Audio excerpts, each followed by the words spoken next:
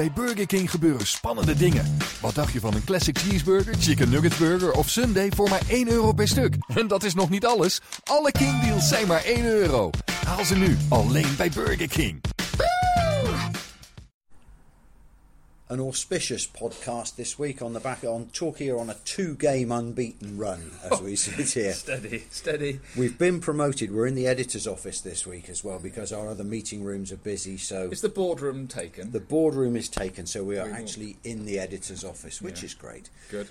Just Guy and David this week. Richard's away, and I have brought with me some grass in a small plastic bag. But don't be alarmed. Don't call the police. I'll explain that a little bit later on. But what you do in your spare time, Guy, is entirely your business. This is a good week to be a Torquay United fan, and there's no way that we can do this podcast without calling it the Kieffer Moore Show, can we? Not just his effort on Tuesday night against Solihull, but he also marked his debut against Wrexham last Saturday.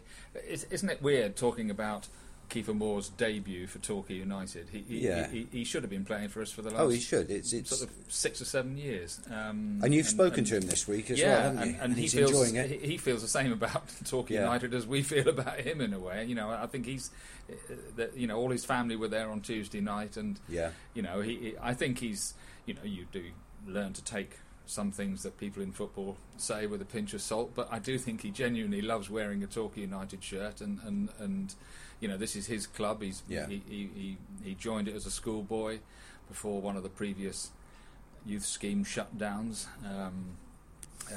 He was a ball boy at Plainmoor. He stood on the popular side, a bit like Jamie Reid, really, who's obviously here on loan as well. Wasn't it great to see? Even on Saturday, I thought he was man of the match on Saturday by a country mile, and finally got the equaliser. Although I think Sean McGinty, who I thought played very well last Saturday, we all thought for a minute that he had got it. I'm not sure how we all did that, though. Well, I think it was just we saw his. He's obviously a big lad and with a fairish hair, and we saw him go up and throw himself at it, and then it was the way he ran away after scoring it, shaking his fists in the air. But of course, I did enjoy what Kevin Nicholson said after that as well. He was just happy that Sean McGinty was so pleased with somebody else scoring a goal. And that's what fooled us. Yeah, quite. But Kieffer Moore got that one, and then Tuesday night. I mean, quite a lot of supporters have said to me, and absolutely right as well, because they were looking at the game, and we'll interrupting that for a second. What a shame, isn't it? And doesn't it happen time and time and time again that just when people have gone, No, I don't think I'm not going to make Tuesday night against Solihull, etc. That's the night when United produce, and absolutely. all the people who, they're good supporters, but people who may have just stayed away on Tuesday night because it was only 1,300 there or something. Yeah, less than that. Yeah. They duly missed as they usually do. A really good night, but quite a few of the supporters who was there have said to me, and spot on, that they couldn't work out whether they enjoyed watching Kieffer Moore throw himself at crosses more than Dan Sparks delivering them. Some of those crosses that Dan was putting in, quite fantastic. And here we go. This is not old-fashioned. This is old-fashioned. Yeah, old-fashioned centre forward, not play. Rocket science. A proper winger crossing the ball. A couple of good crosses from Roe Turner as well, coming down that left side as well. Absolutely. And funny enough, we were talking, at this week's press conference with Kevin Nicholson, and he was looking back to the days when obviously he played left back in front of a whole series of left wingers who effectively used to, as Kevin said, he said, I very seldom overlapped. But he said, I always tried to back the winger up, whether it was Chris Zabrowski or Tony Beddoe or Danny Stevens, all those players, because if the winger can't quite do it, there's always the option of laying it back to the left back. Yeah. Nicholson used to cross it for a pastime, didn't he? From almost a diagonal cross. And Roe Turner, if Roe Turner and Sparks can develop a proper relationship, talk to each other, pull each other up and down the pitch. I mean, I always remember when Martin Ling was here, he used to kind of like, it was almost like he was tempted to put one of those big plastic bands in between Danny Stevens and Kevin Nicholson and literally pull each other up and down the pitch. And of course it helps defensively as well as going forward. But some of Sparks' crosses were terrific on Tuesday night. And I wasn't surprised when I was a bit surprised when Nicholson took Moore off, although I can sort of understand it, but I wasn't in the least surprised that he took Sparks off, because he's just back from injury. You don't want him, in that situation, getting extra tired and then running out of steam and having to stretch for something, do himself an injury, and then have to go back to square one again. So I thought it was quite sensible to take him off. And we were 3 up. And we were 3 up, yeah. And to be fair, could have scored 2, possibly 3 more. And after that, great chances. But this isn't. How many times this season? Kevin Nicholson thought it was the first time this season. I'm not. I think actually we did. He said apart from York at home, where we've actually got the second goal. Yeah. And the second goal opens the game up, especially if you can hold it for a little while. Yeah. Because the opposition have to start coming at you at this level, conference level. They're probably going to come at you with not quite the discipline and quality that you would expect higher up, and the gaps open up. And when you see teams winning 4, 5 and 6-0, and you think, my goodness, that's a right hammering.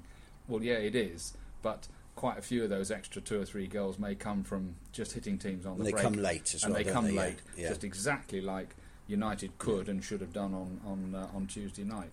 So let's look at the 3 goals. I mean, the first one was a beauty. I mean, the pop side would have got the best view of that one. Yep. It ran through and placed it wide of the keeper. Yeah, good through ball by Jamie Reid on a counter-attack. That was on a counter-attack at 0-0. Fast counter-attack. Yeah, it was. Yeah. The second one wasn't pretty. It was an aerial dominance of the keeper header that. Sparks hung a long high one over the keeper, didn't he? I mean, everybody seemed to think he mishit it, and he may well have done. Yeah. But you do want a centre forward who looks at that and goes, well, it's either me or the keeper. It's either me or the keeper. Yeah. And of course he's the best part of 6'5" is Kieffer Moore. And he out-jumped Danny Lewis, the Solihull keeper. You can see it from the picture. That's the picture that I'm putting with this podcast online. There's a very good pinnacle picture that shows how high he got and how he dominated the keeper. Yeah. But the third one, were you thinking Steve Cooper briefly with that third one? The cross comes in. We're going to get teary-eyed here, aren't we? Yeah. Let us enjoy. Podcast cynics out there, let us enjoy this while we can. Yeah. Good early cross from Sparks, right on the money. But Kieffer Moore had to get in front of the defender to head it in. And there is no more exciting sight in football than a decent cross and a proper centre forward getting across a defender with a bit of a dive and heading it back and heading it into the back of the net. And that's exactly what he did. He threw himself in front of the defender. It was got on the end of the cross, and Steve Cooper is quite right for you to recall the great man, and because that was his stock in trade, wasn't it? And it was. Centre halves hate centre forwards. They can often handle. I've just come off the phone to Chris Todd, who of course is just now working at South Devon College. We were reminiscing like a couple of old you-know-whats. and we were saying that even a centre half like Chris Todd, he could cope or handle mentally classy centre forwards who played in front of him. Yeah. What he didn't like was the Tim Sills types who keep flying across the face of him to get on crosses. He said you never want to play against centre forwards like that. And how good did Kieffer Moore look on Tuesday night? He did, and he was chasing back for the ball. He was in his own box quite often. Good point. He must have won nearly as many headers in our own box as he did in the opposition's. I mean, not quite as many, but and of course he has actually played centre half in the past for Yeovil. I think he turned out for them. So the only shame, of course, is that it looked as if United fans may have seen him for the last time, at least for a little while. Yeah. His loan doesn't allow him to play more than the next 2 away games, which are Tranmere on Saturday and Dagenham on Tuesday night, unless something could be sorted out. But we'll have a little chat about that maybe. We'll come to that in the second half. And just quickly, it started everybody thinking about when was the last time a Torquay United player scored a hat-trick. It was Elliot Benyon. Correct. In a cup match at Stockport. Against Stockport at Macclesfield. United won 4-0 under Paul Buckle's managership. And before that it was... Lee Thorpe. January 2007, 4-1 on a Friday. I think it was a Friday night against Grimsby. Jamie Ward got the other just before Chris Roberts flogged him off to Chesterfield for 90,000 quid, and sadly, of course, United went down at the end of that season. But, that's your pub quiz questions answered. We'll be back after the break. That first half is shot by. We'll talk a little bit more about Kieffer Moore, and I'll explain the presence of a little bit of grass in a plastic bag on the desk. Don't go away.